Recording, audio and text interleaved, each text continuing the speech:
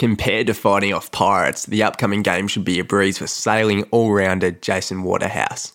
Competing in the NACRA 17, you can catch Jason on the water sailing for victory with his cousin Lisa Darmanin, where they'll be looking to go one better than the 2016 silver in Rio on the 28th of July, 3:35pm, that's Australian Eastern Standard Time. While Jason is as cool as an ice cube... Ah, shit. I wanted to make another Waterhouse pun there. Oh well, we'll just run with it. Anyway, Jason, as cool as an ice cube, told us his expectations for the upcoming games in our episode with him.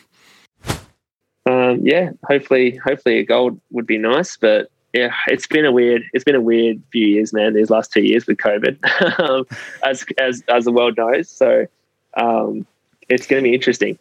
Yeah. So gold this time around, and obviously Is the field too similar to last time, and how much do you have to kind of scope out your competitors, and how much do you have to kind of think about what they're going to do and adjust your plans based on that? Yeah, I mean, that's a really good question. The field is similar. It's like some of the same people will be there, and some new people into the class have come in and done really well as well.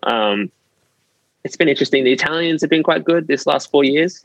The British as well. We've been pretty strong as well. So, I think those three nations, including ourselves, will be probably at the front. But this extra year has given some newcomers more time to sort of advance up the fleet.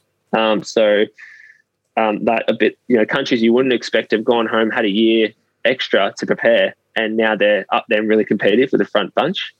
You could see a few dark horses